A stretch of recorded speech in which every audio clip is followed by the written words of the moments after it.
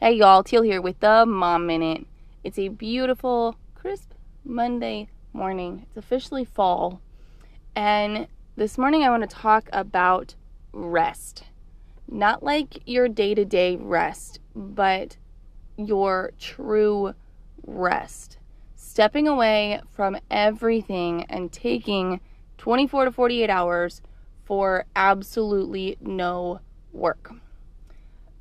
I think this is something that we overlook a lot in our lives, and our ability to step away has become like non-existent.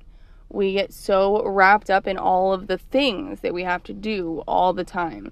Getting the kids from point A to point B, getting to work, doing work. What about your spouse? What about church? What about this?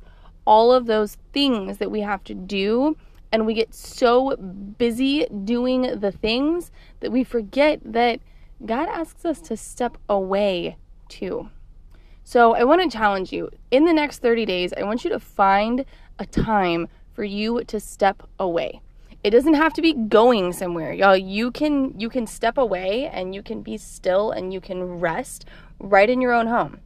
But you have to consciously say, I'm not going to think about all of the things, and I'm just going to be present. So find an opportunity for yourself to be still. That's it, y'all. This is Teal with the Mom Minute.